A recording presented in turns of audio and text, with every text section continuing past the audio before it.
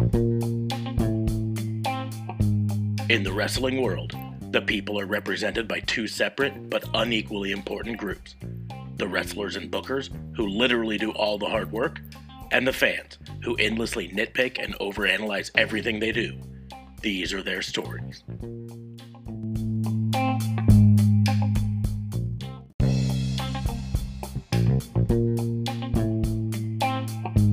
Welcome to Raw and Order, the wrestling booking unit, the only wrestling podcast on the planet not drinking to celebrate or mourn the results of the Superb Owl tonight, because we don't really care. I am your host, Detective Mark Smarks, and I'm joined, as always, by my partners in crime.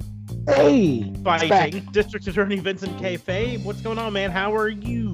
I'm cold. But no, I watched the Super Bowl. I didn't have a team that I wanted to win, and Super Bowl, Owl. Superb Owl. One job. Yeah, that's the same thing here. I didn't have a horse in this fight. Yeah, so I like the character of some of the players on particular teams. So I was kind of rooting for those individual people's in their character as citizens, but other than that, no, I'm good. I'm tired. I'm ready to do a podcast and go to bed. Pretty straight to the also point. Joining us and probably noticing that he is back to being listed as partner, JLB from up north. How you doing, man? I'm doing good, bud. I'm feeling good. I got my promotion back, so I'm happy about that. Couldn't be any more ecstatic. But aside from that, the whole Super Bowl stuff, whatevs, commercials were fun. The weekend was good, and I'm referring to the artist, The Weeknd. And, well, I guess the weekend itself was all right, too. Just ready to start another week and ready to book these crimes, bud. That's right. So, in the end, like I said, we didn't have any, horses in the race in the Superb Owl. But there were 3 players who used to play for the Nebraska Huskers that were in the Superb Owl, all on the winning side, so I guess that's good. Well, fun little fact, good sir. Mr. Tom Brady, when he was a youngster, actually played for the Montreal Expos, which is our baseball team back in the day, who are known as now the Nationals, because, but we have Did he a connection. actually play, or did he just get drafted and never actually play? I wasn't sure on that. He might have got drafted and never actually played, but he was still there. Still there. That's not an uncommon thing when it comes to baseball. Pro sports just in general, because when you go drafted, you're drafting the rights to them, even if they don't play that first season. You have the rights for a couple number of years. Listen, Debbie Downer. So, I didn't ask for a complete analysis. I just wanted to point a fun little fact. But way to downskis on that. Yeah, well, he didn't ever play for Montreal, okay? Fine. Duly noted. He was still there. Was he in any of your baseball teams? No. We wouldn't want him. Heck, he almost wasn't in any of our NFL teams. Oh, snap. I mean, that's the simple fact with it is he drafted in the 6th round, which is, He was like 99 or something? It was crazy. Most quarterbacks, if they don't get drafted in the top rounds, they never see a starting lineup, ever. For not having a horse fight or whatever you said before in this whole Super Bowl thing, yes, certainly are taking up a lot of time. Damn it, Brady! Why must you be everyone's conversational? Well, because while I say I don't have a horse in the fight, I do have a hatred for Tom Brady. But anyways, doesn't matter. We're not talking about football. We are talking about professional wrestling. Hey. Before we get into the main show, I would like to remind everyone that Raw and Order WBU is part of the Tatnus Co. podcast network. So once you're done listening to this show, and of course liking, sharing, and subscribing, head on over to tatnusco.com. Check out the other shows on the network there. Do it. Yeah. But we will go ahead and get into the crimes for this week. And I, as always, put the floor open if anyone else wants to go first. Yep, nope, it's you, That bud. silence means it's me. So my crime, I'm primarily gonna level it at Excalibur, but it's kind of to the overarching AEW announced team, and even maybe a little bit of Tony Khan in this, and that's that they're being charged with not giving the generic fans, the general fans, enough info, right? What this stems from is, if you're an AEW watcher, you know, at the end of this week's Dynamite, or last week's Dynamite, I should say, there was a surprise appearance by Kenta. Now, I know who Kenta is because I at least semi-follow New Japan, and I've watched some of his matches after he left WWE and went back to New Japan and all that. I know the storylines going on there. I know the storyline with him and Moxley, him having the briefcase that gives him a shot at Moxley's United States Championship. I know the storyline, but of the 800,000 people watching Dynamite this week, I bet you probably at least a third of them, if not half of them, don't know any of that information, right? A lot of them probably don't even know who Kenta is, or if they know anything about him, they know him only as the guy from that used to be a 205 Live jobber, you know? And I kind of feel like this is the same thing that Excalibur has done before, where when someone shows up, he just throws out their name like we're supposed to know them and doesn't give any of the backstory behind it. It happened when the Butcher and Blade first showed up. It's like, it's the Blade! It's the Blade! Who is the Blade? I don't know who the Blade is, right? This is where you need to give context and backstory. You need to say, it's the Blade. The Blade is a wrestler in the American Southwest and your whatever. I mean, give some backstory on it so we know, but just throw out a name. And so when this happened, probably half at least of the AEW audience was like, hey, it's Kenta, and they're like, what? Who's Kenta? What does Kenta want? Why is Kenta here? Are we supposed to care about Kenta? I don't think it was as painful with Kenta as it was with Butcher and Blade. Butcher and Blade was painful. Butcher and Blade was definitely. You couldn't even hop on Google. Kenta and Moxley just had a battle in Japan.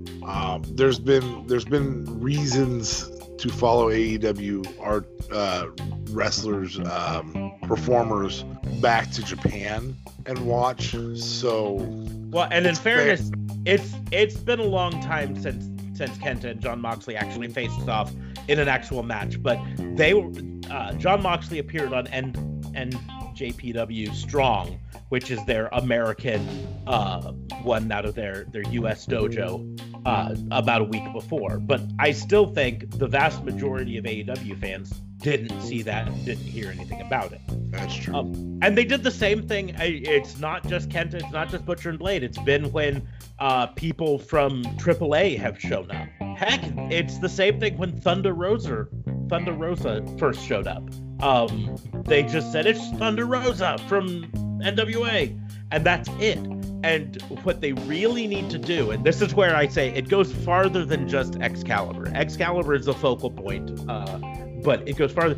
This falls on Tony Khan for not arranging for something that they could do video package wise or something, you know what I mean, to show it off, right? I mean, this could have been Kenta attacks, beats him up for a bit, and they're like, oh my goodness, it's Kenta. And then a package showing Kenta with showing some of the stuff here. Because here's the deal. A lot of people watched Kenta and he hit the GTS and they thought, oh man, that guy just stole that move from CM Punk. Right. Kenta did it first. If anyone stole it, it was CM Punk stole it from Kenta. Nope, Excalibur didn't tell me anything. So according to your logic, nope, I don't believe you. Yep, don't believe me. Excalibur didn't say it, so it's nope. CM Punk to AEW confirmed. Come in and defend his GTS. And that's the thing is, this goes. Thunder Rosa was another example. When she came in, they really should have had a bunch of video packages showing what she could do. You know, if you're gonna arrange a partnership with New Japan or a partnership with NWA or Impact, it really helps to get footage of those people in there to hype them up here, because I do believe these partnerships are for the best in the long run, but how they're for the best is by hyping up these people and making them feel like big stars. And right now, for people who knew and people who are excited about the idea of Kenta and Jon Moxley fighting in AEW, it's a big deal. But for a lot of people, they don't understand how big of a deal it could be. And they're just like, well, who's this schmo? You know? Mm-hmm. So that's my charge there, is just that AEW just in general needs to get better at hyping up their big debuts. Even if it's just temporary, even if Kenta and Jon Moxley, it's going to be a short-term feud in AEW just leading up to something happening in New Japan that we don't really talk about or whatever. It still is something that's worth hyping up a lot.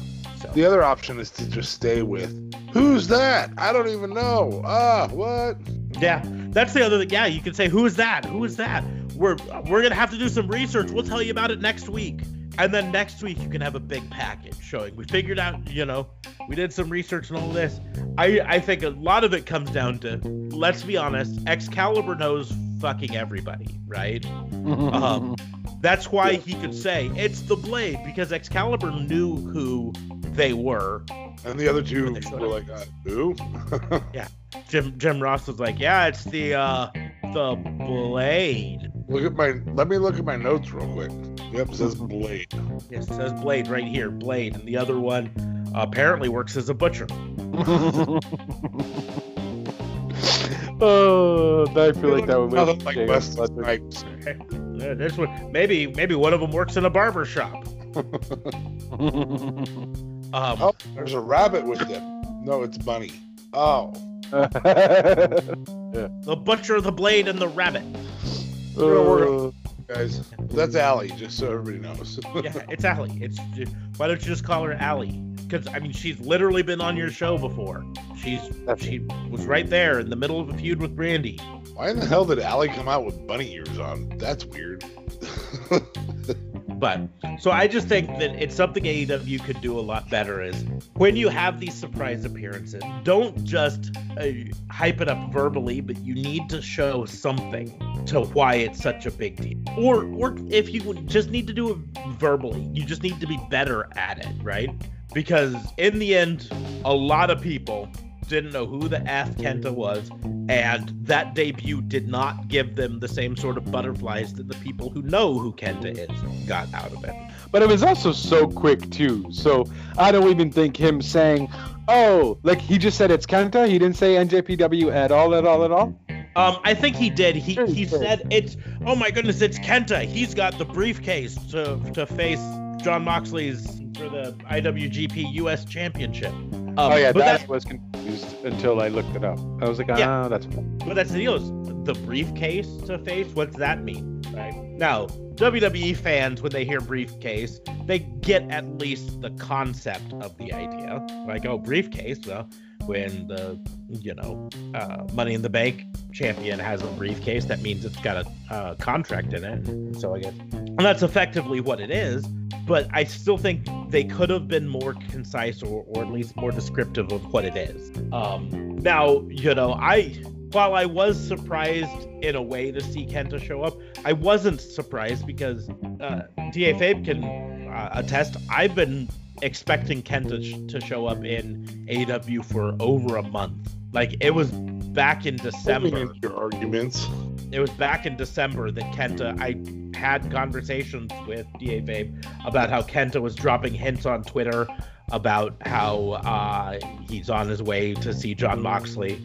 I actually thought it was going to play into Moxley losing the championship, that Kenta was going to play into it either by showing up and distracting him, or by as soon as he'd lost the championship, Kenta was going to show up and challenge him for the US title, because it made a lot of sense at that point. Kenta had already, like I said, made a big show on Twitter about being in an airplane flying to America. He said things like, see you soon, Moxley. So he's going to be in America. That was about 14 days before the match with Kenny Omega for the title, which would have given him plenty of time to quarantine for 14 days, all of that stuff. So I've been expecting Kenta for 2 months now. So it didn't, well, yes, it surprised me. It wasn't shocking to me because I followed it enough to know that this was something that could happen anytime. But again, a lot of AEW's fans probably don't do that. And so this could have used a whole lot more exposition telling us, hey, this is why you should care about it. I mean, I think you're being overly picky because honestly, they couldn't have done much aside from when he came out. And even when he comes out, there's only so much they can say in that time frame too. So they're obviously going to explain it more, but they know that these people aren't stupid either. They're going to go Google it anyways. They're going to go Google it. They're going to YouTube it and whatever have you. Sure, it sucks that we don't get that ultimate surprise of, oh my God, you know what I mean? But it is what it is. We're not gonna feel that way just because Excalibur says, "Oh my God, it's this and this and this and this," and we're not gonna feel it if we didn't watch NJPW Strong or whatever. Which is why a video package is the best way to do it. Which is why you can't do that though, because if you do that, what the heck does that mean? That means we know Kenta is coming, which is gonna destroy the surprise. But again, I think you can have Kenta attack and then show a video package. I don't think wrestling fans are going to go, well, how if they didn't know Kenta was going to attack, how did they have that video package ready? I really don't think in the history of professional wrestling, surprise debuts have had video packages so often. Even when they were surprise debuts, it's not something that we question. So you could have had him make his attack, stand over it, and then end the show with the video package of Kenta being fucking savage. I'm gonna take you back to an event when somebody widely considered to be in the conversation for GOAT made his debut in WWE. We saw a timer counting down for months on end to Y2K, but it was Y2J, obviously.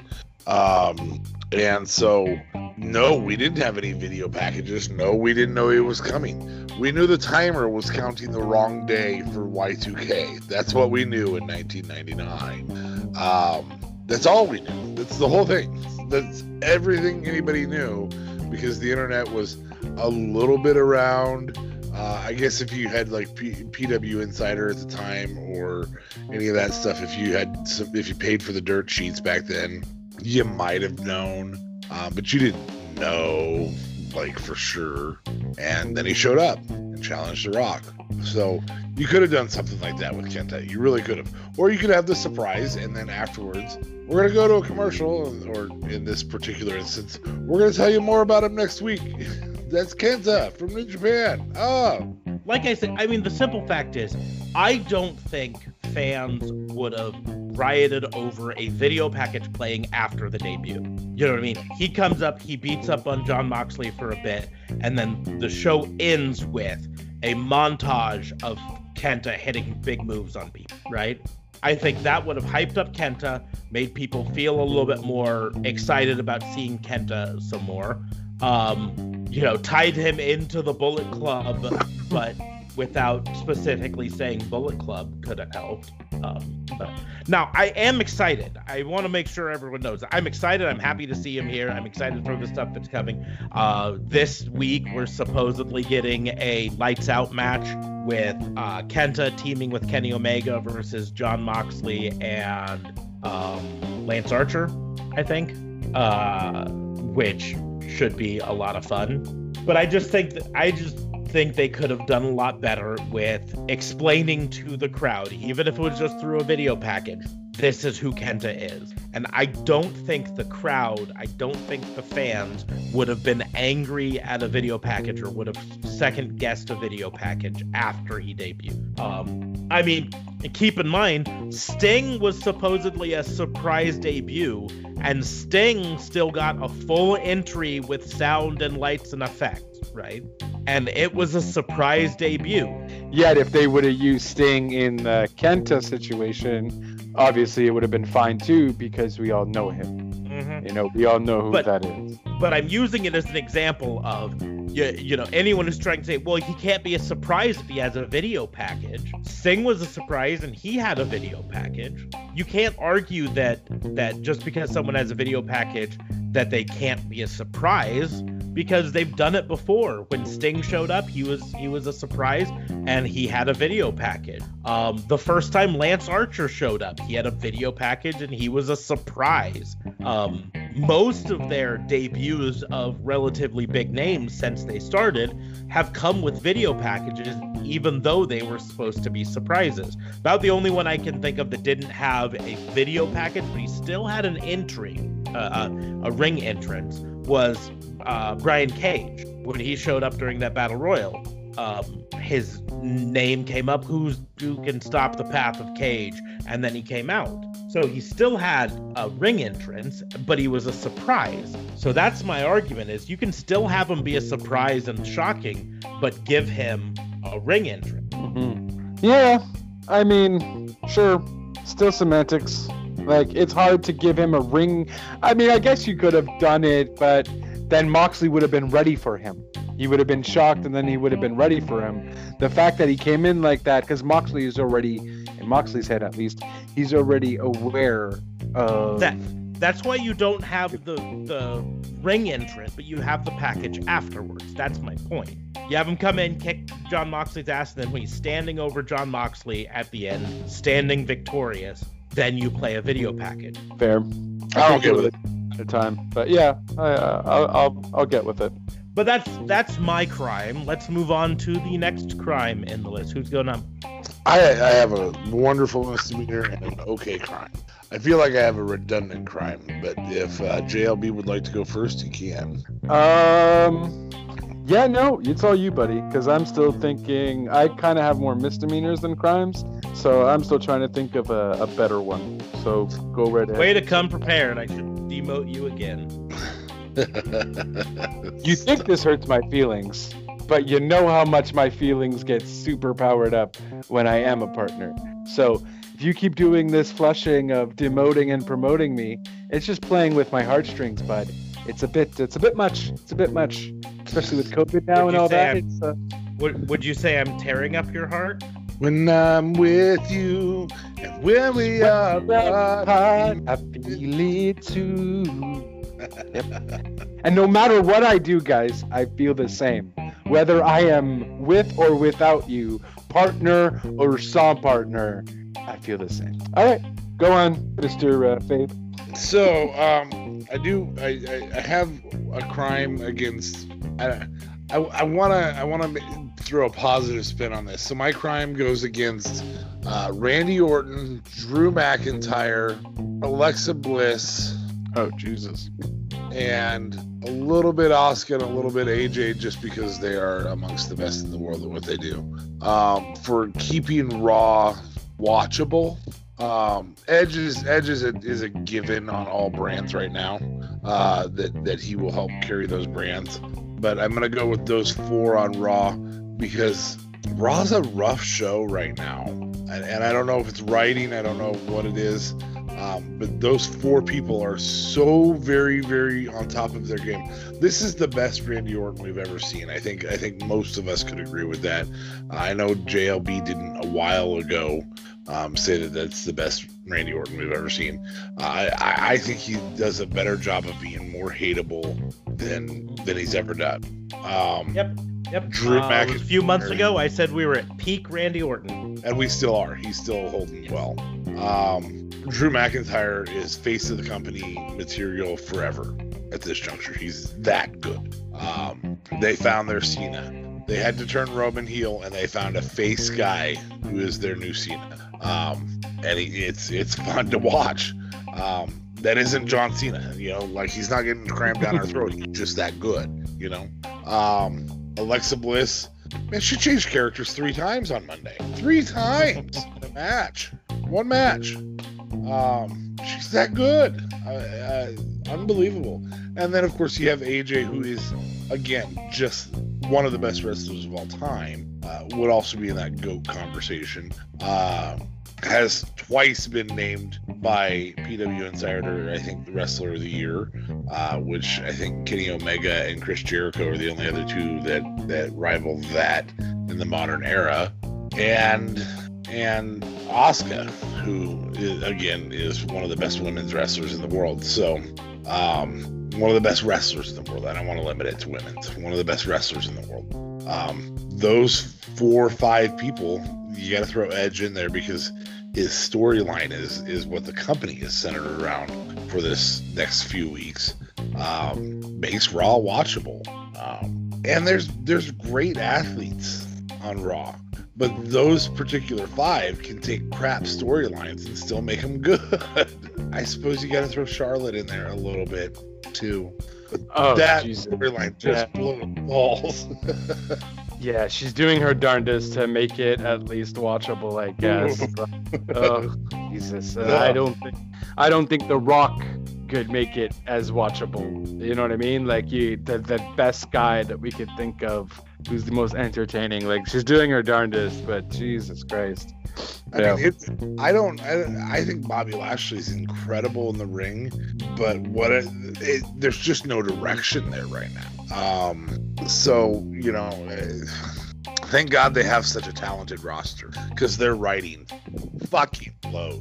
Yeah, that's definitely for sure. And it's been blowing for quite some time. Oh, I mean, bringing back we can't find a viable contender better than Goldberg for a Royal Rumble.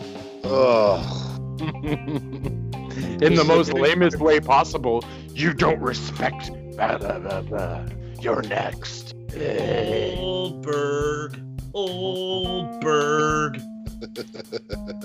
And again, I enjoy watching Goldberg. He can't build a storyline to save his soul. He couldn't build a storyline when he was the storyline. Yeah, that's the deal. That's not anything surprising with Goldberg. Is he never was able to build the storyline. The storyline had to be built around him. He's a monster. He's destroyed so many people. Oh, okay. Should we give him a mic? No, don't give him a mic. Yeah. And the thing is, and I understand why a lot of people might not like Goldberg for that specific reason, because you were given, you were the industry stunt double. The industry was going to take you to where you needed to go, and that's why you made all your money and whatever. I mean, kudos to Goldberg. Hey, I probably would have done the same. If you picked me, use me as you please. I don't have to talk. I just have to spear and jackhammer. I'm doing a streak. Cool. I'm good. I'm getting millions of dollars. Let's go. So kudos to Goldberg. He took it. He ran with it. But, oh, man, it's just, dude, do you honestly think you're good, though? You're not. I honestly, he wasn't that great back then in WCW. And, he's obviously not good now. He can't hold a promo for the life of him. And I don't think anyone's really wanting to see that. And even if Keith Lee was out of the picture, which fine, COVID, cool, thing happened. Anybody but Goldberg, really. Why aren't you trying to? You have 2 pay-per-views, okay, before Mania. You could have easily have given that opportunity to someone else to lose to Drew at Rumble, but at least to give him a main card push to show the fans, hey, we're looking at this guy as a main card push. What do you think? Putting Goldberg there does nothing at all. Yes, Drew beats him. It does good for Drew.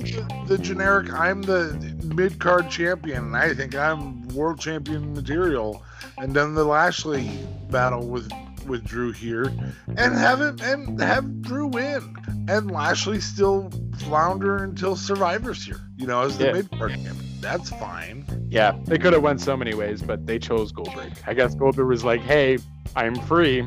I'm bored.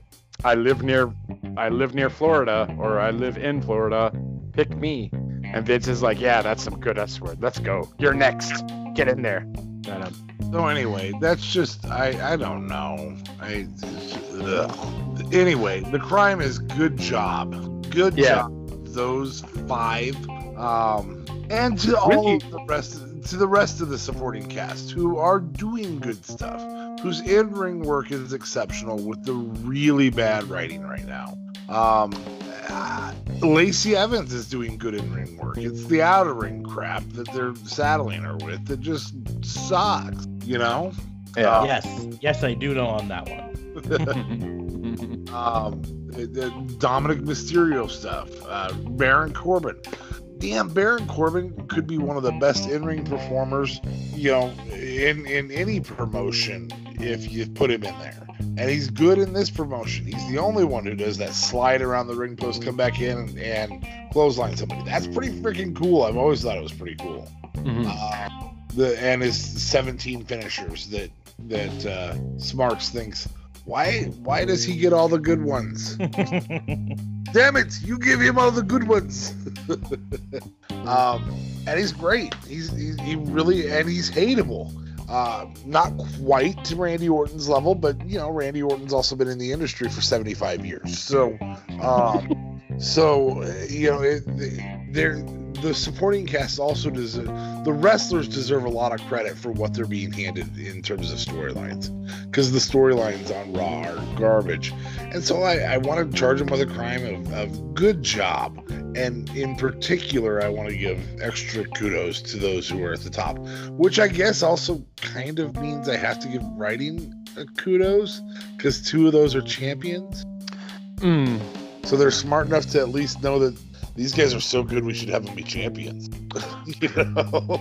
I mean, I don't know. I don't want to give the writers any kind of credit at all. I'm not going to go that far, but you know. It's so bad. With you up until there. So anyway, kudos to those particular people, and especially Randy Orton, because we've spent so many years of dogging him as the 3rd generation Cena. You know, he's in Vince's pocketbook, so he can do whatever the hell he wants. He's embraced that a couple times over the last couple years, and said, "I'm Randy Orton. I can do whatever the hell I want. If I want a title shot, I'm gonna get a title shot. True. If I want 3 of them, I'm gonna get 3 of them." And you know, he's done very well with everyone. Oh, apparently I didn't end Edge. I guess I need to finish that. You know, and he's just such a fucking prick, and it's fantastic. But and he's also superhuman, because I don't know how he got rid of all of those burns so quickly. Like, that's what I was gonna say. He must have superhuman best doctors in the world, right? Yeah, 1st degree burns all over his face a week ago. And he shows up at Royal Rumble, he's just fine. That's phenomenal healing. Must be like stem cells or something. Yeah, I mean, he dislocated his knee at the beginning of the Royal Rumble, and at the end, he was the 2nd to last person in it. Yeah, that's superb. That's like Wolverine-style healing factor. So anyway, no, very, very, very good job to the wrestlers for their ability to execute crap story. I mean, those guys are as good as Susan Lucci right now. Crap stories, and you're just that entertaining still. For those who don't know, Susan Lucci was a person who played in soap operas. Oh, there we go. Yep. So crap stories, and pretty much everybody still loved her. Nice. Congratulations to the Susie Lucci's of the world. Susie Lucci. Susie. I think it's just a t-shirt. Yeah, congratulations to the Susie Lucci's. So my crime is kind of dogging on SmackDown, because I feel like SmackDown is going towards that Raw-esque boringness. At least the past 2 weeks it has. One, I am upset because I don't believe we saw Seth Rollins on SmackDown this week, if I'm correct, because I feel like being annoyed that I didn't see him. And we saw Damian Priest come on Raw, which was super cool. Okay, going against The Miz. I'm down with that. Sure, let's do it. But then we don't see Rhea Ripley anywhere. Unless, again, maybe I missed that. But I don't think she was there either on SmackDown. Which are 2 things I was absolutely waiting for. Because, honestly, we need something else aside from Roman all. I like Roman, but they're just putting him. He's becoming almost, when we were annoyed of Drew McIntyre starting off the show all the time, they're essentially doing the same thing with Roman again, starting it off. And I get it works into his character. This is my yard or whatever. This is my table or my tribe. I don't know what the hell he says anymore, but this is my home, whatever. And I get the whole Edge thing. Cool story, bro. Fine, whatever. But you got to give me something else, man, because it is honestly the Roman Reigns show, and then there's really nothing else that's kind of going on that is anywhere near interesting. And you could have easily have made it stronger by having Seth return and having Rhea come to SmackDown, which was the rumor. Damian Priest is going to Raw, Rhea Ripley is coming to SmackDown. So I'm charging SmackDown for just not bringing up the talent that they showed at the Royal Rumble when Rhea did so phenomenally well in the Rumble. She was Final Four, no? So Final two. Yeah. And then you just don't even show her the following week. Like, was she on NXT? No. Not even. So hey, Final two, and then hey, I'm nowhere to be seen on TV this week because my name's Rhea Ripley and I get this big star push and then I just get completely shut out. Like, it is completely unfair of what SmackDown is doing to her, and it also just doesn't make any sense that we didn't see Seth Rollins either. Hey, I came back, guys. Oh, but I'm not there the following week. Like, you're kind of destroying your characters. So I guess I'm charging the writers for not being creative enough to put possibly two of your best supporting cast members, if you will, onto a brand to help it out, because I am tired of the Romans show. I would like some other things to look forward to on SmackDown, and playing with my heartstrings like Officer Smarks does when he demotes me. Only this is it's just silly. It just didn't make any sense. I'm like, why was there no Rhea? Why was there no Seth? So I'm going to go ahead and counter argue this one. Yeah, go ahead. This is rare that we do this, but I think we got time, man. Here's the deal. Number one, you're a Sami Zayn fan and a KO fan. Don't ever fucking say that show is just the Roman show ever again, because those two are really great entertainment, and KO knocked Roman out. So you should have been pumped about that. Now, he's part of Roman's storyline, so I get it. Mm-hmm. But there's other stuff going on there, and it's okay stuff. I'm not upset with Seth. I'm not upset with Seth not coming back to weekly play yet. He's a dad. Yeah, show up for. Don't give me this dad thing. Stop it. No, he's a new dad. That's the important thing. It's not just that he's a dad. Till your baby has fallen asleep on your chest, you don't get to play that card, dude. Yeah. You just don't get it. Seriously, I would have called out for anything, right? Said, nope, sorry, I can't come into work. I don't care. You just gave me a raise to $1 million. My baby's laying on my chest. I mean, that's one of the greatest feelings in the world. So, that said, not everybody understands that. I don't think the current Seth character can carry a brand anyways. And we saw them try, and it wasn't good. Yeah, I think the Seth character has to have a revamp right now.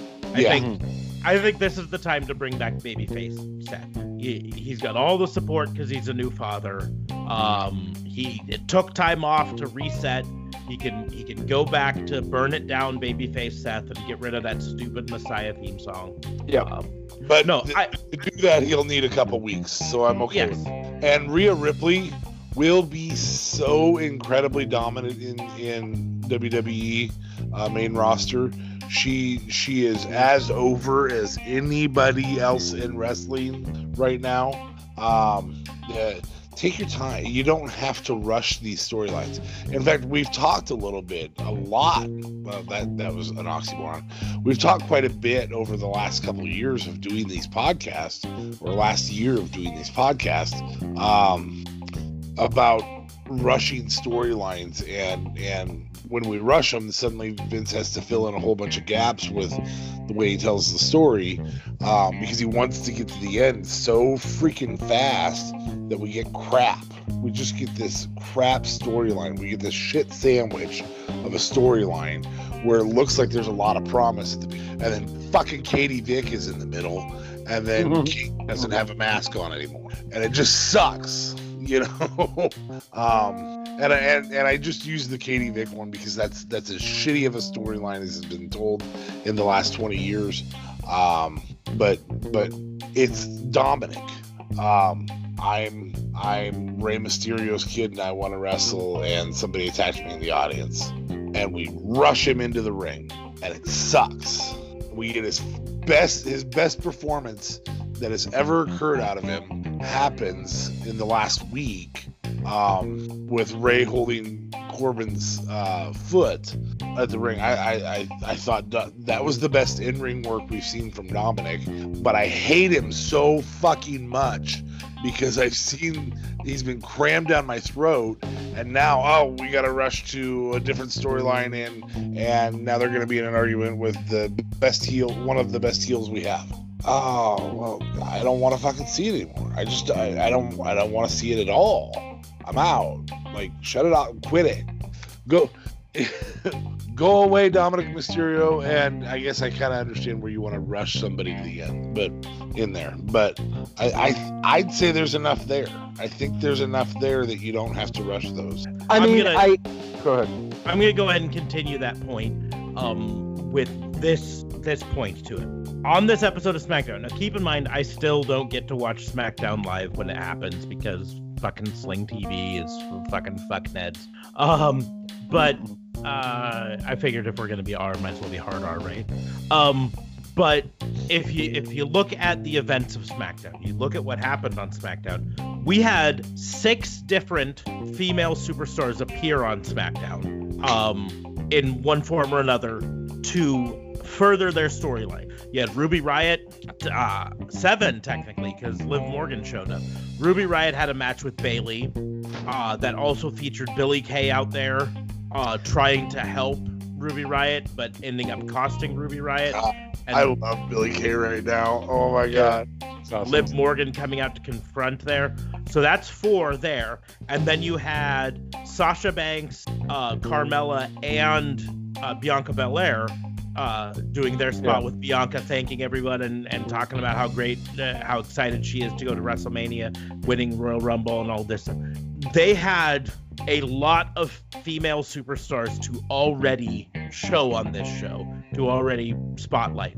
And to have Rhea Ripley make her debut would have taken the spotlight away from at least one of those. Well, you don't want to take it away from Bianca Belair. You just set her up to be your next superstar by having her win the Rumble. So you can't have Rhea Ripley show up at that moment. Rhea Ripley doesn't fit into the Riot Squad storyline right now. About the only thing you could have done is shoehorn her in there instead of Bayley. But if that's not the character, Bayley's still a heel. If that's not the character you're wanting to do with Rhea Ripley, there's no point to put her there. So I don't see a spot. This might have been a situation of WWE being smart about where their timing and all that stuff. Understanding there wasn't a good spot in this show to shoehorn Rhea Ripley in, and rather than just shove her in there somewhere, let's hold off, let's develop it a little bit more, and let's figure out what we want to do. Now, do I think Rhea Ripley's going to be involved in the Bianca Belair storyline? Heck yeah, I do. I think that's going to be the storyline playing into the next 2 months before WrestleMania, is Rhea Ripley basically saying, I almost had you, I almost won this, I should be the one going to WrestleMania. And I originally thought she was going to show up in Raw, because when she had eliminated Alexa, I thought they were going to initially start doing something with Alexa and Rhea, which I kind of would have been down for too. But then when Damian came out and then the rumors were like, well, she's going to SmackDown, that's where kind of my problem was. I'm like, maybe they'll do something with her and Bayley sort of deal, or maybe she'll be on Bayley's ding dong dong hello thing. Yes, Bianca, I believe, was on it this week, right? Or was she just there? Oh no, she was just thanking everybody. She wasn't on anyone's TV show or whatever. So that I understand, because I think the Bianca thing was awesome. The Bianca Sasha, the Bianca. Carmella Sasha was that was perfect. That was awesome how all that played out, and so that obviously is what we're going to be getting for Mania. They're definitely going to be facing each other. Down for that. I think that is the perfect move. Bianca Sasha is going to be, I would think, a phenomenal matchup. So I'm excited for that. It's just, you kind of, and that's my issue though, is because you kind of have nowhere to put Ripley. I don't want to see Ripley against Carmella. I don't want to see, who else is there? I don't want to see Ripley versus Ruby or Liv. And that's why or Liv even. Sorry, Liv. Why do I keep saying Liv? Damn it! I never learn every week. My bad. Yeah. So I don't know who else is there on SmackDown. Is there any other women on SmackDown that I'm not thinking of? Tamina, Bailey. I mean, no, but I mean, Bailey's kind of in the. Yeah, Rhea Bailey would have been freaking awesome. Bailey's a smartass, and yeah, Bailey I guess would have been nice. But Bailey's doing something with who now? Technically, Really? well, No. yeah, she was in the match versus Ruby Riott, but I think she was basically just there to be the heel. I don't think that's a long-term storyline. I think that's Right. just, we need a heel for this match to set this up. So or heck, even do you think Rhea being part of the Riot Squad or coming to help them out would have helped her at all? No, I think that would have just... I think, see, here's the deal, is that there's a lot of things that they can do. I still think Rhea versus Bianca Belair is a nice filler going into stuff. But you also have Sonya Deville coming back. That could be a good feud there. You could throw Rhea in versus Natalya, have it be technical versus brutality. Oh, Jesus. I mean, in the end, it would be, this is all about, we got to do something to put Rhea Ripley over, right? So you don't want to have Rhea Ripley necessarily go immediately against Sasha Banks, because you're not going to put Rhea Ripley over with. You don't necessarily, and that's the one problem with putting her against Bianca Belair, is because in the end, you're trying to put Bianca Belair over. Right. Carmella would be a good one, because you already ruined your push for her coming back. So have her come back and get beat by Rhea Ripley. That's fine. Yeah, she kind of doesn't have a storyline now anyways. She obviously was pushed to the side when she came out. Sonya Deville can come back and be a badass, and she can afford to lose because she doesn't need to win right now. Or Sonya Deville can come back and be a mentor to Rhea Ripley. That could be the storyline. You've got a lot of potential, but you're really rough around the edges. Come under my wing. Let me show you how to survive around here. And so that's definitely an option there. I think they've got a lot of options there. But at the same point, I think the whole point is, for this week, there was a lot going on in the women's division. Shoehorning in another women's wrestler in SmackDown wasn't going to make any sense right now. And putting her on SmackDown is probably the better option, because, I mean, you look at the Raw roster, the women's side of the Raw roster is pretty stacked overall. Alexa, Asuka, Becky Lynch, whenever she comes back, she's technically on the Raw roster. Charlotte Flair, Dana Brooke, Lacey Evans, Lana, Mandy Rose, Mickie James is still showing on the Raw roster. You could get rid of Naomi, Nia Jax, Nikki Cross. She's on the Raw roster? Naomi, yeah. Oh, Jesus. Nikki, yeah, she had the whole thing with Lacey. Yep, Nikki Cross, Peyton Royce, Reckoning, aka Mia Yim. They just need to fucking break up. Retribution, they're not doing anything. And Shayna Baszler, right? So there's not exactly a room on Raw for Rhea Ripley. They've got a whole lot of people not being used actively very often anyways. I beg to differ, though. Her against Asuka, maybe doing a little feud there, just to kind of get something going. Or her and Shayna, I think, would be phenomenal too. I'm not saying it wouldn't be great matches. They're great matches, but from a storyline standpoint, Shayna's already got a storyline going on right now. Asuka's already got a storyline going on. If you don't think they're leading up to Charlotte versus Asuka at WrestleMania, you're crazy. That's the storyline that they're gonna do. Yeah. And so the main storylines for Rhea Ripley, there's not really a good one on Raw. I mean, do you want to see Rhea Ripley versus Nia Jax right now? I don't. I swear to God, no, I do not. I do not want to see Rhea Ripley get injured in her first match on the roster. I think the storyline with Rhea Ripley will come into play at Elimination Chamber. Or Fastlane. Is Fastlane next or Elimination Chamber? Because keep in mind, there's 2 pay-per-views. I thought it's Elimination Chamber, then Fastlane, but... Yeah. I'll check. Because the thing is, then if she's not going to be for the title at Mania, then why not just bring her up now? Why are you going to have to make her wait? You can set something up with Rhea screwing Shayna and Nia over the tag titles. Wait, do they have it? Yeah, they have it. Over with the tag titles, and then thus create a Shayna versus Rhea, or do something. Because if it's not for the world title, we don't necessarily have to, make her wait a bit. 1 week after one of the major 5 pay-per-views. Give it some time. I want to see Rhea. I miss her. I never get to watch SmackDown, NXT, so, She hasn't been there for a while either. Yeah, that's the deal. Is she hasn't appeared on NXT for almost a month now. Yeah. Oh, damn. Yeah. She lost a match. That's when we knew she was going up to main roster. They had her lose the blow-off match to her feud. And then they haven't had her on TV since then. So, we know what's going on there. Yeah, so it's Elimination Chamber on the 21st. And, oh, Jesus, that's pretty quick. And Fastlane on March 21st. So, a month apart, Elimination Chamber, then Fastlane. But that's the deal. They've got a lot of time still to build up for those. And Rhea Ripley didn't necessarily benefit from appearing on this week's SmackDown in any way, shape, or form. They had a lot of other storylines to cram into this week's SmackDown. I prefer them to do it this way than for them to shoehorn in Rhea Ripley in some way, shape, or form just because they can, we had her debut at Royal Rumble. We better put her in on SmackDown. We'll throw her out there right after the Hulkamania promo. Which was very pointless. That's one of my misdemeanors. Oh, wait, no. She should totally try and steal Ric Flair from Lacey Evans. Yeah, that's perfect. Let's do that real quick.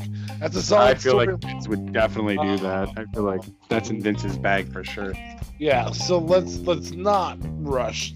Let's not rush a bad storyline for Rhea Ripley. In fact, I'm going to go back a couple years, and I'm going to point out that it wasn't that long ago that right after Royal Rumble, they pulled up a bunch of NXT superstars and threw them onto the main roster, and none of them had what you would call impressive runs after, right? Because just throwing them up there without a plan does no good whatsoever.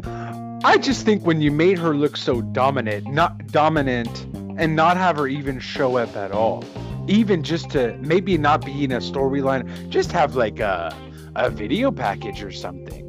Or have her backstage. Just, I want to see her on TV. Oh, so now you're all down with video packages. I see how this is. Yeah, that's how it is. I pick and choose my video package battles. That's what I do.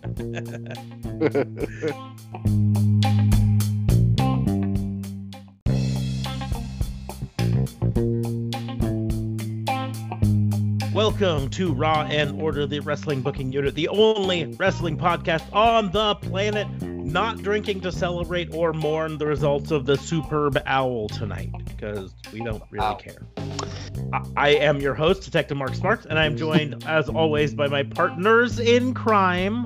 Hey! Fighting District Attorney Vincent K. Fay. What's going on, man? How are you? I'm cold. But no, I watched the Super Bowl. I didn't have a team that I wanted to win, and sorry, Super Bowl. But Owl. Superb owl. Owl. One job. Yeah, that was the same thing here. I didn't have a horse in this fight. Yeah. So I like the character of some of the players on particular teams. So I was kind of rooting for those individual people's in their character as citizens. But other than that, no, I'm good. I'm tired. I'm ready to do a podcast and go to bed. Pretty straight to the Also point. joining us and probably noticing that he is back to being listed as partner, JLB from up north. How you doing, man? I'm doing good, bud. I'm feeling good. I got my promotion back, so I'm happy about that. Couldn't be any more ecstatic. But aside from that, the whole Super Bowl stuff, whatevs, commercials were fun. The weekend was good, and I'm referring to the artist, The Weeknd. And, well, I guess the weekend itself was all right, too. Just ready to start another week and ready to book these crimes, bud. That's right. So in the end, like I said, we didn't have any horses in the race in the Superb Owl, but there were 3 players who used to play for the Nebraska Huskers that were in the Superb Owl, all on the winning side. So I guess that's good. Well, fun little fact, good sir. Mr. Tom Brady, when he was a youngster, actually played for the Montreal Expos, which is our baseball team back in the day, who are known as now the Nationals, because, but we have Did he a connection. actually play, or did he just get drafted and never actually play? I wasn't sure on that. He might have got drafted and never actually played, but he was still there. Still there. That's not an uncommon thing when it comes to baseball, well, pro sports just in general, because when you go drafted, you're drafting the rights to them, even if they don't play that first season. You have the rights for a couple number of Listen, years. Debbie Downer. So, I didn't ask for a complete analysis. I just wanted to point a fun little fact. But way to downskis on that. Yeah, well, he didn't ever play for Montreal, okay? Fine. Duly noted. He was still there. Was he in any of your baseball teams? No. We wouldn't want him. Heck, he almost wasn't in any of our NFL teams. Oh, snap. I mean, that's the simple fact with it is he drafted in the 6th round, which is, He was like 99 or something? It was crazy. Most quarterbacks, if they don't get drafted in the top rounds, they never see a starting lineup ever. For not having a horse fight or whatever you said before in this whole Super Bowl thing, yes, certainly are taking up a lot of time. Damn it, Brady! Why must you be everyone's conversational? Well, because while I say I don't have a horse in the fight, I do have a hatred for Tom Brady. But anyways, doesn't matter. We're not talking about football. We are talking about professional wrestling. Hey. Before we get into the main show, I would like to remind everyone that Raw and Order WBU is part of the Tatnus Co. podcast network. So once you're done listening to this show, and of course liking, sharing, and subscribing, head on over to tatnusco.com. Check out the other shows on the network there. Do it. Yeah. But we will go ahead and get into the crimes for this week. And I, as always, put the floor open if anyone else wants to go first. Yep, no, it's you, That bud. silence means it's me. So Hey. my crime, I'm primarily gonna level it at Excalibur, but it's kind of to the overarching AEW announced team, and even maybe a little bit of Tony Khan in this, and that's that they're being charged with not giving the generic fans, the general fans, enough info, right? What this stems from is, if you're an AEW watcher, at the end of this week's Dynamite, or last week's Dynamite, I should say, there was a surprise appearance by Kenta. Now, I know who Kenta is, because I at least semi-follow New Japan, and I've watched some of his matches after he left WWE and went back to New Japan and all that. I know the storylines going on there. I know the storyline with him and Moxley, him having the briefcase that gives him a shot at Moxley's United States Championship. I know the storyline, but of the 800,000 people watching Dynamite this week, I bet you probably at least a third of them, if not half of them, don't know any of that information, right? A lot of them probably don't even know who Kenta is, or if they know anything about him, they know him only as the guy from that used to be a 205 Live jobber, you know? And I kind of feel like this is the same thing that Excalibur has done before, where when someone shows up, he just throws out their name like we're supposed to know them and doesn't give any of the backstory behind it. It happened when the Butcher and Blade first showed up. It's like, it's the Blade! It's the Blade! Who is the Blade? I don't know who the Blade is, right? This is where you need to give context and backstory. You need to say, it's the Blade. The Blade is a wrestler in the American Southwest and your whatever. I mean, give some backstory on it so we know, but just throw out a name. And so when this happened, probably half at least of the AEW audience was like, hey, it's Kenta, and they're like, what? Who's Kenta? What does Kenta want? Why is Kenta here? Are we supposed to care about Kenta? I don't think it was as painful with Kenta as it was with Butcher and Blade. Butcher and Blade was painful. Butcher and Blade was definitely. You couldn't even hop on Google. Like Kenta and Moxley just had a battle in Japan. There's been reasons to follow AEW wrestlers, performers back to Japan and watch. So well, and in fairness, it's been a long time since Kenta and Jon Moxley actually faced off in an actual match, but they were Jon Moxley appeared on NJPW Strong, which is their American one out of their US dojo, about a week before. But I still think the vast majority of AEW fans didn't see that and didn't hear anything about it. That's true. And they did the same thing. It's not just Kenta, it's not just Butcher and Blade. It's been when people from AAA have shown up. Heck, it's the same thing when Thunder Rosa first showed up. They just said it's Thunder Rosa from NWA, and that's it. And what they really need to do, and this is where I say it goes farther than just Excalibur. Excalibur is the focal point, but it goes farther. This falls on Tony Khan for not arranging for something that they could do video package wise or something, you know what I mean, to show it off, right? I mean, this could have been Kenta attacks, beats him up for a bit, and they're like, oh my goodness, it's Kenta. And then a package showing Kenta with showing some of the stuff here. Because here's the deal. A lot of people watched Kenta and he hit the GTS and they thought, oh man, that guy just stole that move from CM Punk. Right. Kenta did it first. If anyone stole it, it was CM Punk stole it from Kenta. Nope, Excalibur didn't tell me anything. So according to your logic, nope, I don't believe you. Yep, don't believe me. Excalibur didn't say it, so it's no. CM Punk to AEW confirmed. Come in and defend his GTS. And that's the thing is, this goes Thunder Rosa is another example. When she came in, they really should have had a bunch of video packages showing what she could do.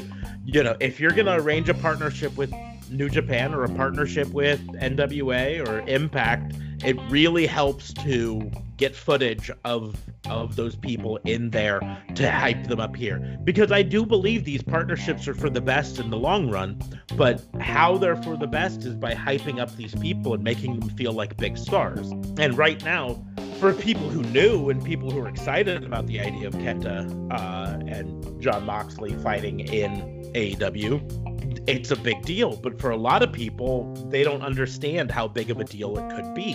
And they're just like, well, who's this schmo? You know?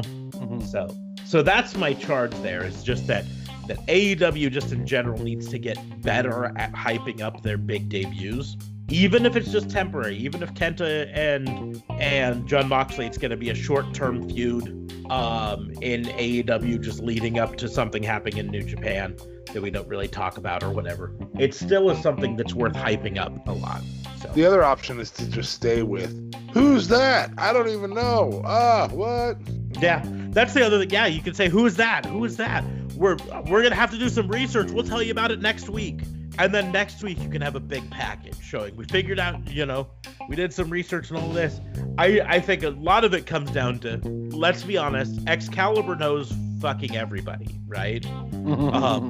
That's why he could say it's the Blade, because Excalibur knew who they were. And the other two were like, who? Yeah. Jim Ross was like, yeah, it's the Blade. Let me look at my notes real quick. Yep, it says Blade. Yes, it says Blade right here, Blade. And the other one apparently works as a butcher. Oh, I feel like that would make like Wesley Snipes. Yeah, this one, maybe one of them works in a barber shop. Oh, there's a rabbit with them. No, it's Bunny. Oh. The butcher, the Blade, and the rabbit. Guys, that's Allie, just so everybody knows. Yeah, it's Allie. Why don't you just call her Allie? Because she's literally been on your show before. She was right there in the middle of a feud with Brandy. Why in the hell did Allie come out with bunny ears on? That's weird. But so I just think that it's something AEW could do a lot better is when you have these surprise appearances, don't just hype it up verbally, but you need to show something to why it's such a big deal. Or if you just need to do it verbally, you just need to be better at it, right? Because in the end, a lot of people didn't know who the F Kenta was, and that debut did not give them the same sort of butterflies that the people who know who Kenta is got out of it. But it was also so quick too, so I don't even think him saying, oh, like he just said it's Kenta, he didn't say NJPW at all. I think he did. He said it's, oh my goodness, it's Kenta. He's got the briefcase to face Jon Moxley's for the IWGP US Championship. But that was confused until I looked it up. I was like, that's fine. But that's the deal, is the briefcase to face, what's that mean, right? Now, WWE fans, when they hear briefcase, they get at least the concept of the idea. Like, oh, briefcase, well, when the, Money in the Bank champion has a briefcase, that means it's got a contract in it. And so I guess, and that's effectively what it is. But I still think they could have been more concise or at least more descriptive of what it is. Now, while I was surprised in a way to see Kenta show up, I wasn't surprised because DA Fabe can attest, I've been expecting Kenta to show up in AEW for over a month. Like, it was back in December. Your arguments. It was back in December that Kenta, I had conversations with DA Fabe about how Kenta was dropping hints on Twitter about how he's on his way to see Jon Moxley. I actually thought it was going to play into Moxley losing the championship, that Kenta was going to play into it either by showing up and distracting him, or by as soon as he'd lost the championship, Kenta was going to show up and challenge him for the US title, because it made a lot of sense at that point. Kenta had already, like I said, made a big show on Twitter about being in an airplane flying to America. He said things like, see you soon, Moxley. So he's going to be in America. That was about 14 days before the match with Kenny Omega for the title, which would have given him plenty of time to quarantine for 14 days, all of that stuff. So I've been expecting Kenta for 2 months now. So it didn't, well, yes, it surprised me. It wasn't shocking to me because I followed it enough to know that this was something that could happen anytime. But again, a lot of AEW's fans probably don't do that. And so this could have used a whole lot more exposition telling us, hey, this is why you should care about it. I mean, I think you're being overly picky, because honestly, they couldn't have done much aside from when he came out. And even when he comes out, there's only so much they can say in that time frame too. So they're obviously going to explain it more, but they know that these people aren't stupid either. They're going to go Google it anyway. They're going to go Google it. They're going to YouTube it and whatever have you. Sure, it sucks that we don't get that ultimate surprise of, oh my God, you know what I mean?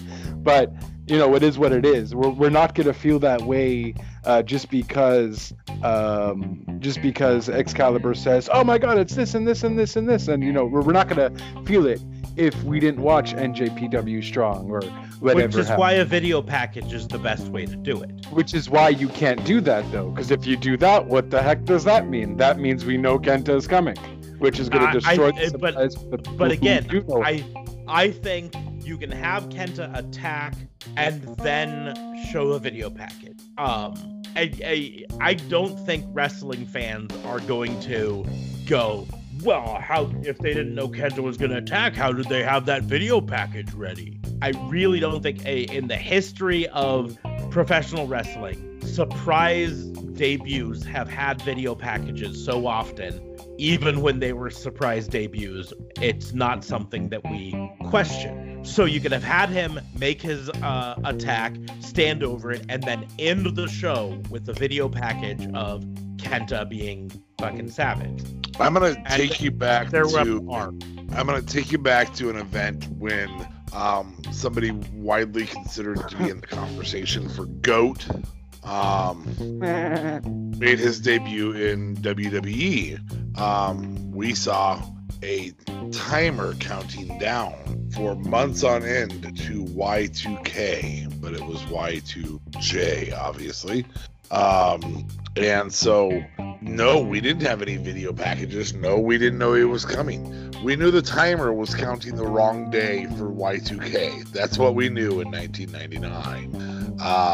That's all we knew. That's the whole thing. That's everything anybody knew, because the internet was a little bit around. I guess if you had like PW Insider at the time or any of that stuff, if you paid for the dirt sheets back then, you might have known, but you didn't know like for sure. And then he showed up and challenged The Rock. So you could have done something like that with Kenta. You really could have. Or you could have the surprise, and then afterwards, we're going to go to a commercial, or in this particular instance, we're going to tell you more about him next week. That's Kenta from New Japan. Oh. Like I said, I mean, the simple fact is, I don't think fans would have rioted over a video package playing after the debut. You know what I mean? He comes up, he beats up on Jon Moxley for a bit, and then the show ends with a montage of Kenta hitting big moves on people, right? I think that would have hyped up Kenta, made people feel a little bit more excited about seeing Kenta some more. You know, tied him into the Bullet Club, but without specifically saying Bullet Club could have helped. But now I am excited. I want to make sure everyone knows I'm excited. I'm happy to see him here. I'm excited for the stuff that's coming. This week we're supposedly getting a lights out match with Kenta teaming with Kenny Omega versus Jon Moxley and Lance Archer, I think, which should be a lot of fun. But I just think they could have done a lot better with explaining to the crowd, even if it was just through a video package, this is who Kenta is. And I don't think the fans would have been angry at a video package or would have second guessed a video package after he debuted. I mean, keep in mind, Sting was supposedly a surprise debut, and Sting still got a full entry with sound and lights and effects, right? And it was a surprise debut. Yet if they would have used Sting in the Kenta situation, obviously it would have been fine too, because we all know him. Mm-hmm. You know, we all know who that is. But I'm using it as an example of, you know, anyone who's trying to say, well, he can't be a surprise if he has a video package. Sting was a surprise and he had a video package. You can't argue that just because someone has a video package that they can't be a surprise, because they've done it before. When Sting showed up, he was a surprise and he had a video package. The first time Lance Archer showed up, he had a video package and he was a surprise. Most of their debuts of relatively big names since they started have come with video packages, even though they were supposed to be surprises. About the only one I can think of that didn't have a video package, but he still had an entry, a ring entrance, was Brian Cage when he showed up during that Battle Royal. his name came up, who can stop the path of Cage, and then he came out. So he still had a ring entrance, but he was a surprise. So that's my argument, is you can still have him be a surprise and shocking, but give him a ring entrance. Yeah, I mean, sure, still semantics. Like, it's hard to give him a ring. I mean, I guess you could have done it, but then Moxley would have been ready for him. He would have been shocked, and then he would have been ready for him. The fact that he came in like that, because Moxley is already, in Moxley's head at least, he's already aware of... That's why you don't have the ring entrance, but you have the package afterwards. That's my point. You have him come in, kick Jon Moxley's ass, and then when he's standing over Jon Moxley at the end, standing victorious, then you play a video package. Fair. I'll get with it at a time. But yeah, I'll get with it. But that's my crime. Let's move on to the next crime in the list. Who's going up? I have a wonderful misdemeanor and an okay crime. I feel like I have a redundant crime, but if JLB would like to go first, he can. Yeah, no, it's all you, buddy, because I'm still thinking I kind of have more misdemeanors than crimes, so I'm still trying to think of a better one. So go right ahead. Way to come prepared. I should demote you again. You think this hurts my feelings, but you know how much my feelings get super powered up when I am a partner. So if you keep doing this flushing of demoting and promoting me, it's just playing with my heartstrings, bud. It's a bit much. It's a bit much, especially with COVID now and all that. Would you say I'm tearing up your heart? When I'm with you and when we are apart, I feel it too. Yep. And no matter what I do, guys, I feel the same. Whether I am with or without you, partner or song partner, I feel the same. All right, go on, Mr. Fabe. So, I have a crime against. I wanna throw a positive spin on this. So my crime goes against Randy Orton, Drew McIntyre, Alexa Bliss. Oh Jesus. And a little bit Asuka and a little bit AJ, just because they are amongst the best in the world at what they do. For keeping Raw watchable. Edge is a given on all brands right now. That he will help carry those brands. But I'm gonna go with those 4 on Raw because Raw's a rough show right now, and I don't know if it's writing, I don't know what it is. But those 4 people are so very, very on top of their game. This is the best Randy Orton we've ever seen. I think most of us could agree with that. I know JLB didn't a while ago say that that's the best Randy Orton we've ever seen. I think he does a better job of being more hateable than he's ever done. Yep. Drew McIntyre. A few months ago, I said we were at peak Randy Orton. And we still are. He's still holding well. Drew McIntyre is face of the company material forever at this juncture. He's that good. They found their Cena. They had to turn Roman heel, and they found a face guy who is their new Cena. And it's fun to watch. That isn't John Cena, like he's not getting crammed down our throat. He's just that good, Alexa Bliss, man, she changed characters 3 times on Monday. 3 times in a match. 1 match. She's that good. Unbelievable. And then, of course, you have AJ, who is, again, just one of the best wrestlers of all time. Would also be in that GOAT conversation. Has twice been named by PW Insider, I think, the Wrestler of the Year, which I think Kenny Omega and Chris Jericho are the only other 2 that rival that in the modern era. And Asuka, who is one of the best women's wrestlers in the world. So, one of the best wrestlers in the world. I don't want to limit it to women's. One of the best wrestlers in the world. Those 4 or 5 people, you got to throw Edge in there because his storyline is what the company is centered around for this next few weeks. Makes Raw watchable. And there's great athletes on Raw. But those particular 5 can take crap storylines and still make them good. I suppose you got to throw Charlotte in there a little bit too. But that storyline just blew balls. Yeah, she's doing her darndest to make it at least watchable, I guess. Oh, Jesus. I don't think The Rock could make it as watchable. You know what I mean? Like the best guy that we could think of who's the most entertaining. Like, she's doing her darndest, but Jesus Christ. I mean, I think Bobby Lashley's incredible in the ring, but there's just no direction there right now. So, you know, thank God they have such a talented roster, because their writing fucking blows.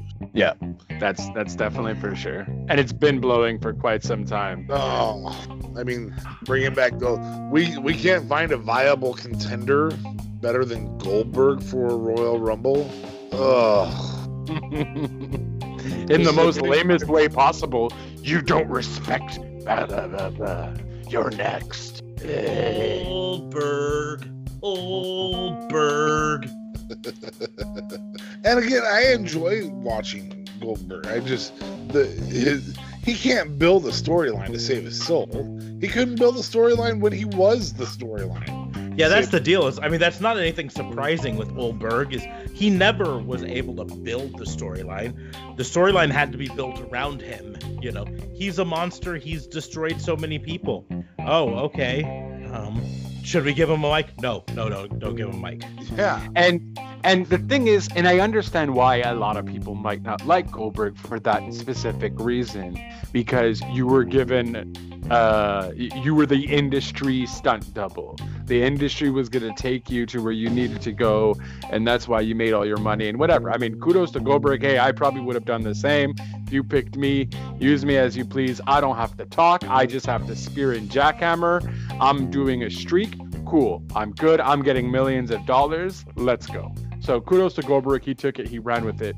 But, oh, man, like, it's just, dude, like, do you honestly think you're good, though? Like, you're not. I honestly, he wasn't that great back then in WCW, and like, he's obviously not good now. He can't hold a promo for the life of him. And I don't think anyone's really wanting to see that. And even if Keith Lee was out of the picture, which fine, COVID, cool, thing happened. Anybody but Goldberg, really. Like, why aren't you trying to? You have 2 pay-per-views, okay, before Mania. You could have easily have given that opportunity to someone else to lose to Drew at Rumble, but at least to give him a main card push to show the fans, hey, we're looking at this guy as a main card push. What do you think? Putting Goldberg there does nothing at all. Yes, Drew beats him. It does good for Drew. The generic, I'm the mid-card champion, and I think I'm world champion material, and then the Lashley battle with Drew here, and have Drew win, and Lashley still flounder until Survivor's here, as the mid-card champion. That's fine. Yeah, they could have went so many ways, but they chose Goldberg. I guess Goldberg was like, hey, I'm free, I'm bored, I live near Florida, or I live in Florida, pick me. And Vince is like, yeah, that's some good S word, let's go, you're next, get in there. So anyway, that's just, I don't know. Anyway, the crime is good job. Good job, those 5. And to all the rest of the supporting cast who are doing good stuff, whose in-ring work is exceptional with the really bad writing right now. Lacey Evans is doing good in-ring work. It's the outer ring crap that they're saddling her with that just sucks, Yeah. Yes, I do know on that one. Dominic Mysterio stuff. Baron Corbin. Damn, Baron Corbin could be one of the best in-ring performers, in any promotion if you put him in there. And he's good in this promotion. He's the only one who does that slide around the ring post, come back in, and clothesline somebody. That's pretty freaking cool. I've always thought it was pretty cool. Mm-hmm. And his 17 finishers that Smarks thinks, why does he get all the good ones? Damn it, you give him all the good ones. And he's great. He really, and he's hateable. Not quite to Randy Orton's level, but Randy Orton's also been in the industry for 75 years. So, the supporting cast also the wrestlers deserve a lot of credit for what they're being handed in terms of storylines, because the storylines on Raw are garbage. And so I want to charge them with a crime of good job.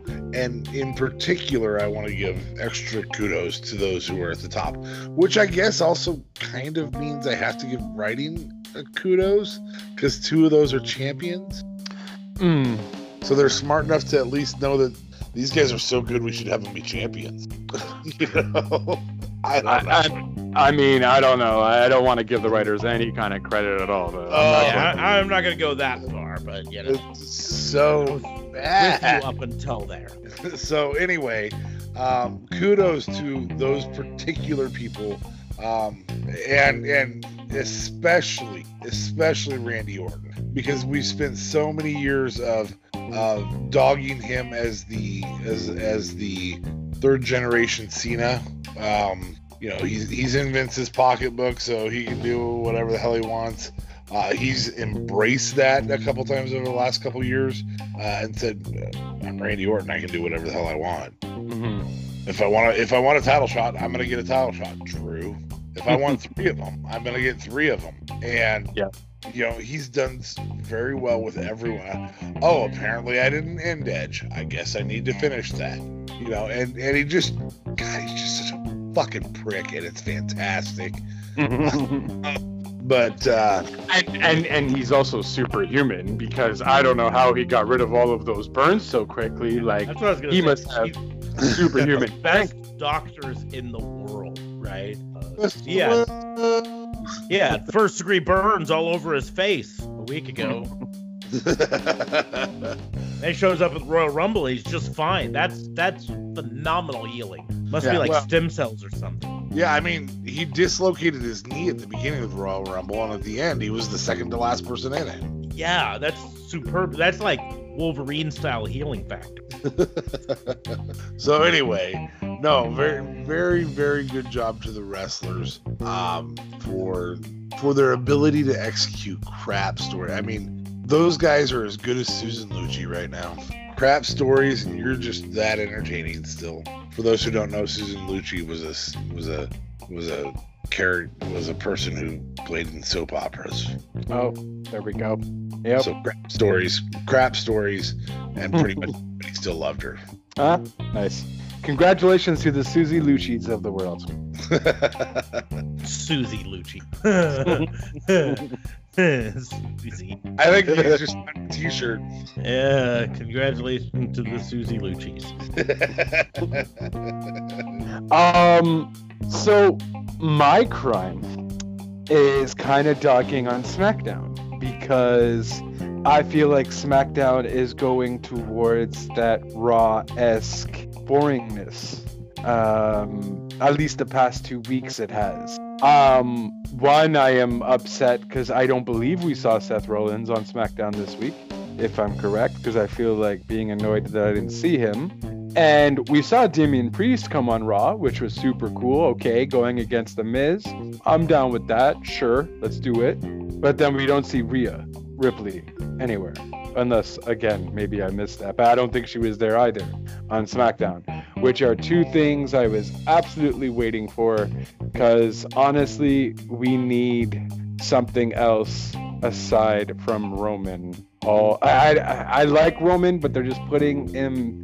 He's becoming almost, when we were annoyed of Drew McIntyre starting off the show all the time, they're essentially doing the same thing with Roman again, starting it off. And I get it works into his character. This is my yard, or whatever. This is my table, or my tribe. I don't know what the hell he says anymore. But this is my home, whatever. And I get the whole Edge thing. Cool story, bro. Fine, whatever. But you got to give me something else, man, because it is honestly the Roman Reigns show, and then there's really nothing else that's kind of going on that is anywhere near interesting. And you could have easily have made it stronger by having Seth return and having Rhea come to SmackDown, which was the rumor Damian Priest is going to Raw. Rhea Ripley is coming to SmackDown. So I'm charging SmackDown for just not bringing up the talent that they showed at the Royal Rumble when Rhea did so phenomenally well in the Rumble. She was Final Four, no? So Final two. Yeah. And then you just don't even show her the following week. Like, was she on NXT? No. Not even. So, hey, Final two, and then, hey, I'm nowhere to be seen on TV this week because my name's Rhea Ripley, and I get this big star push, and then I just get completely shut out. Like, it is completely unfair of what SmackDown is doing to her, and it also just doesn't make any sense that we didn't see Seth Rollins either. Hey, I came back, guys. Oh, but I'm not there the following week. Like, you're kind of destroying your characters, so I guess I'm charging the writers for not being creative enough to put possibly two of your best supporting cast members, if you will, onto a brand to help it out, because I am tired of the Romans show. I would like some other things to look forward to on SmackDown, and playing with my heartstrings like Officer Smarks does when he demotes me. Only this is it's just silly. It just didn't make any sense. I'm like, why was there no Rhea? Why was there no Seth? So I'm going to go ahead and counter argue this one. Yeah, go ahead. This is rare that we do this, but I think we got time, man. Here's the deal. Number one, you're a Sami Zayn fan and a KO fan. Don't ever fucking say that show is just the Roman show ever again, because those two are really great entertainment, and KO knocked Roman out. So you should have been pumped about that. Now, he's part of Roman's storyline, so I get it. Mm-hmm. But there's other stuff going on there, and it's okay stuff. I'm not upset with Seth. I'm not upset with Seth not coming back to weekly play yet. He's a dad. Yeah, show up. Don't give me this dad thing. Stop it. No, he's a new dad. That's the important thing. It's not just that he's a dad. Till your baby has fallen asleep on your chest, you don't get to play that card, dude. Yeah. You just don't get it.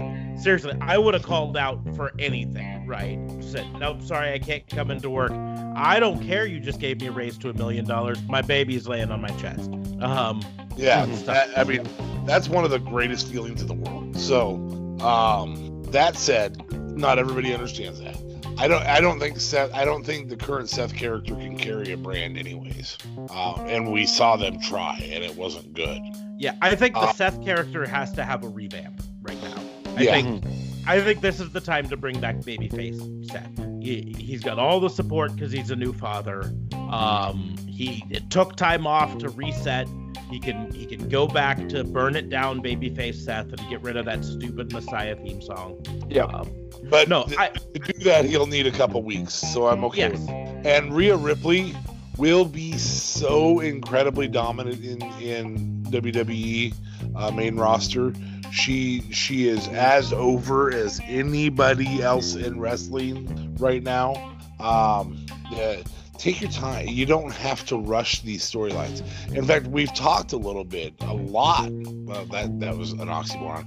We've talked quite a bit over the last couple of years of doing these podcasts, or last year of doing these podcasts, about rushing storylines, and when we rush them, suddenly Vince has to fill in a whole bunch of gaps with the way he tells the story, because he wants to get to the end so freaking fast that we get crap.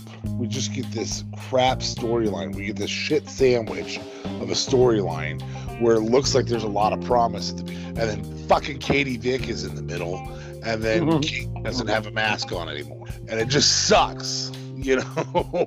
And I just use the Katie Vick one because that's as shitty of a storyline as has been told in the last 20 years.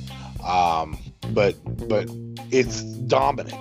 I'm Rey Mysterio's kid and I want to wrestle, and somebody attached me in the audience, and we rush him into the ring, and it sucks.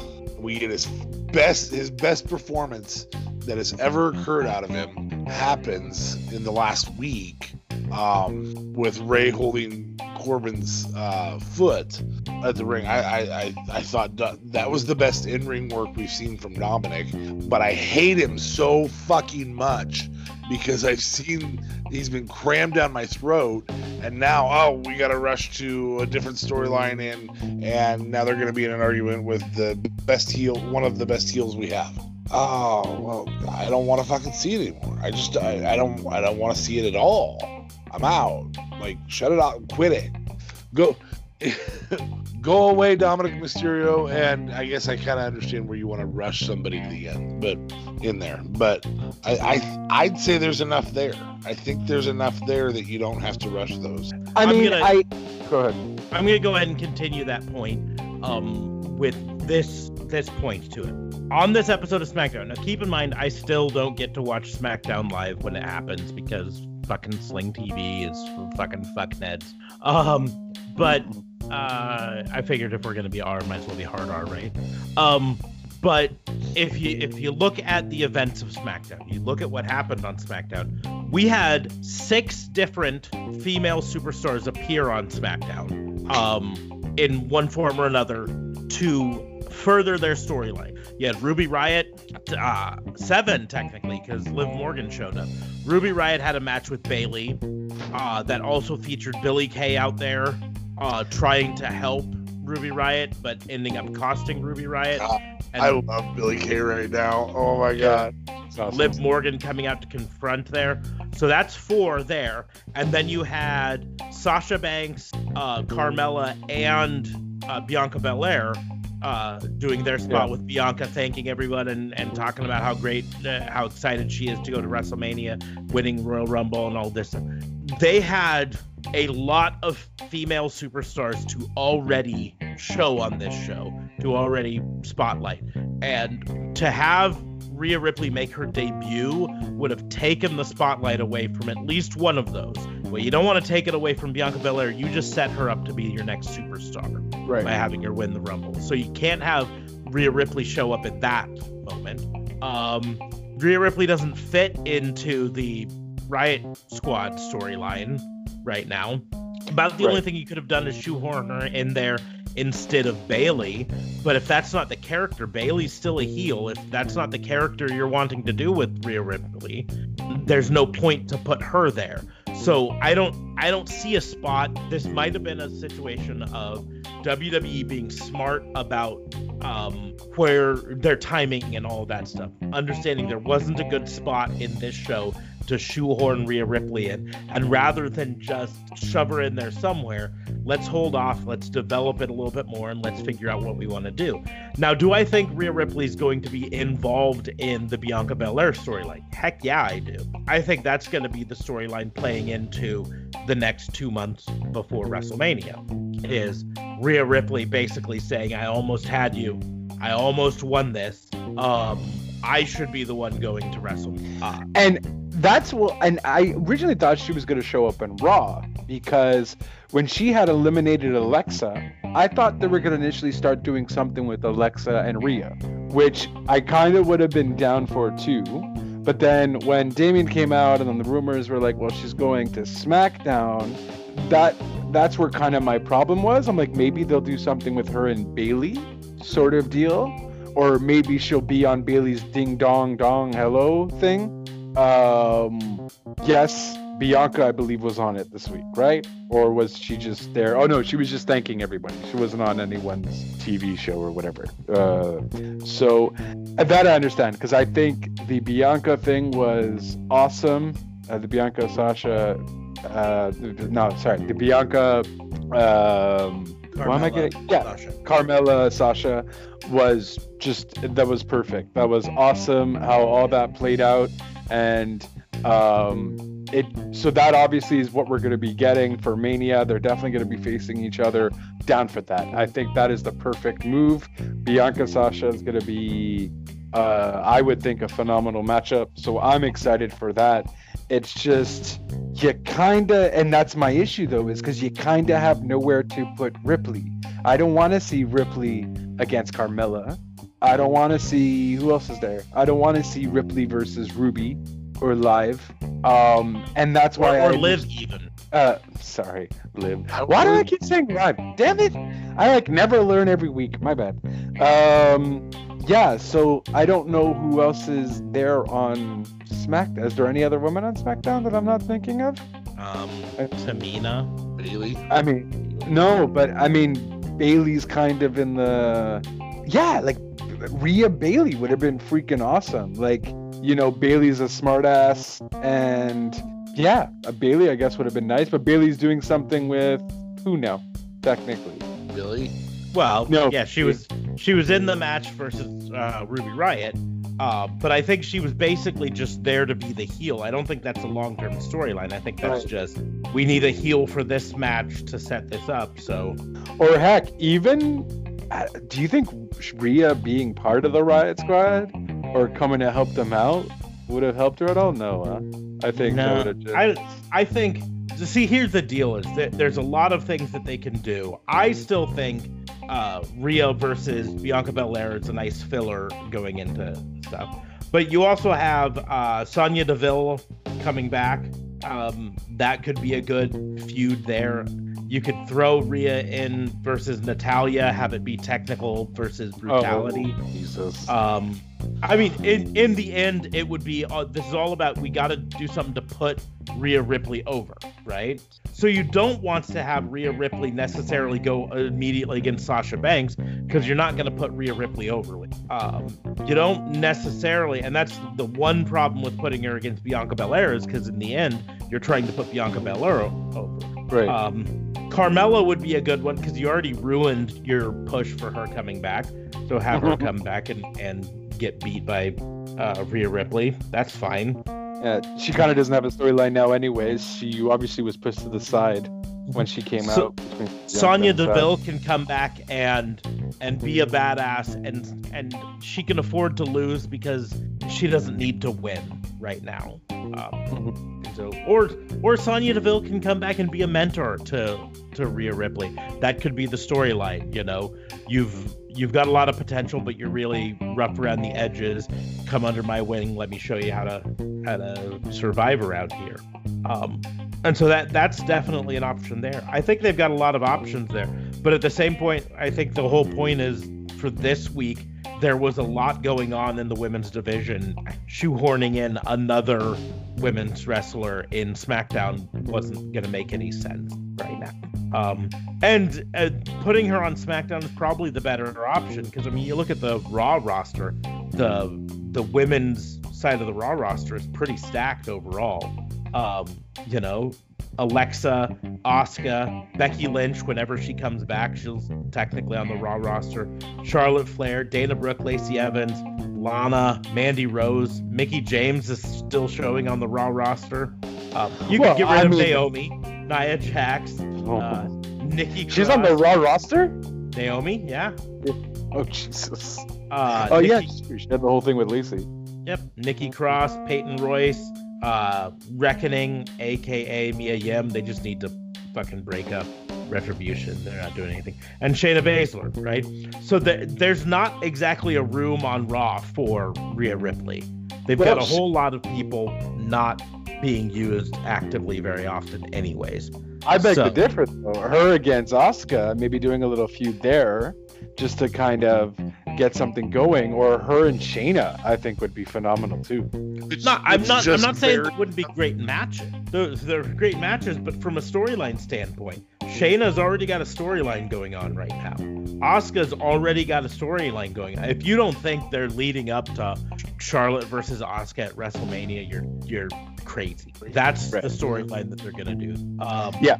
And so the main storylines for Rhea Ripley, there's not really a good one on Raw. I mean, do you want to see Rhea Ripley versus Nia Jax right now? I don't. I swear to God, no, I do not. I do not want to see Rhea Ripley get injured in her first match on the roster. I think the storyline with Rhea Ripley will come into play at Elimination Chamber. Or Fastlane. Is Fastlane next or Elimination Chamber? Because keep in mind, there's 2 pay-per-views. I thought it's Elimination Chamber, then Fastlane, but... Yeah. I'll check. Because the thing is, then if she's not going to be for the title at Mania, then why not just bring her up now? Why are you going to have to make her wait? you can set something up with Rhea screwing Shayna and Nia over the tag titles. Wait, do they have it? Yeah, they have it. Over with the tag titles, and then thus create a Shayna versus Rhea, or do something. Because if it's not for the world title, we don't necessarily have to, make her wait a bit. 1 week after one of the major 5 pay-per-views. Give it some time. I want to see Rhea. I miss her. I never get to watch SmackDown, NXT, so, She hasn't been there for a while either. Yeah, that's the deal. Is she hasn't appeared on NXT for almost a month now. Oh, damn. Yeah. She lost a match. That's when we knew she was going up to main roster. They had her lose the blow-off match to her feud. And then they haven't had her on TV since then. So, we know what's going on there. Yeah, so it's Elimination Chamber on the 21st.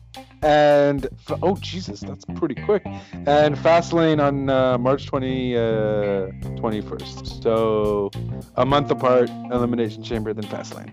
But that's the deal. They've got a lot of time still to build up for those. And Rhea Ripley didn't necessarily benefit from appearing on this week's SmackDown in any way, shape, or form. They had a lot of other storylines to cram into this week's SmackDown. I prefer them to do it this way than for them to shoehorn in Rhea Ripley in some way, shape, or form just because they can, we had her debut at Royal Rumble. We better put her in on SmackDown. We'll throw her out there right after the Hulkamania promo. Which was very pointless. That's one of my misdemeanors. Oh, wait, no. She should totally try and steal Ric Flair from Lacey Evans. Yeah, that's perfect. Let's do that real quick. That's a solid I feel story. like Vince would definitely do that. I feel like that's in Vince's bag for sure. Yeah, so let's not rush. Let's not rush a bad storyline for Rhea Ripley. In fact, I'm going to go back a couple years, and I'm going to point out that it wasn't that long ago that right after Royal Rumble, they pulled up a bunch of NXT superstars and threw them onto the main roster, and none of them had what you would call impressive runs after, right? Because just throwing them up there without a plan does no good whatsoever. I just think when you made her look so dominant, and not have her even show up at all, even just to maybe not be in a storyline, just have like a video package or something. Or have her backstage. Just, I want to see her on TV. Oh, so now you're all down with video packages. I see how this is. Yeah, that's how it is. I pick and choose my video package battles. That's what I do.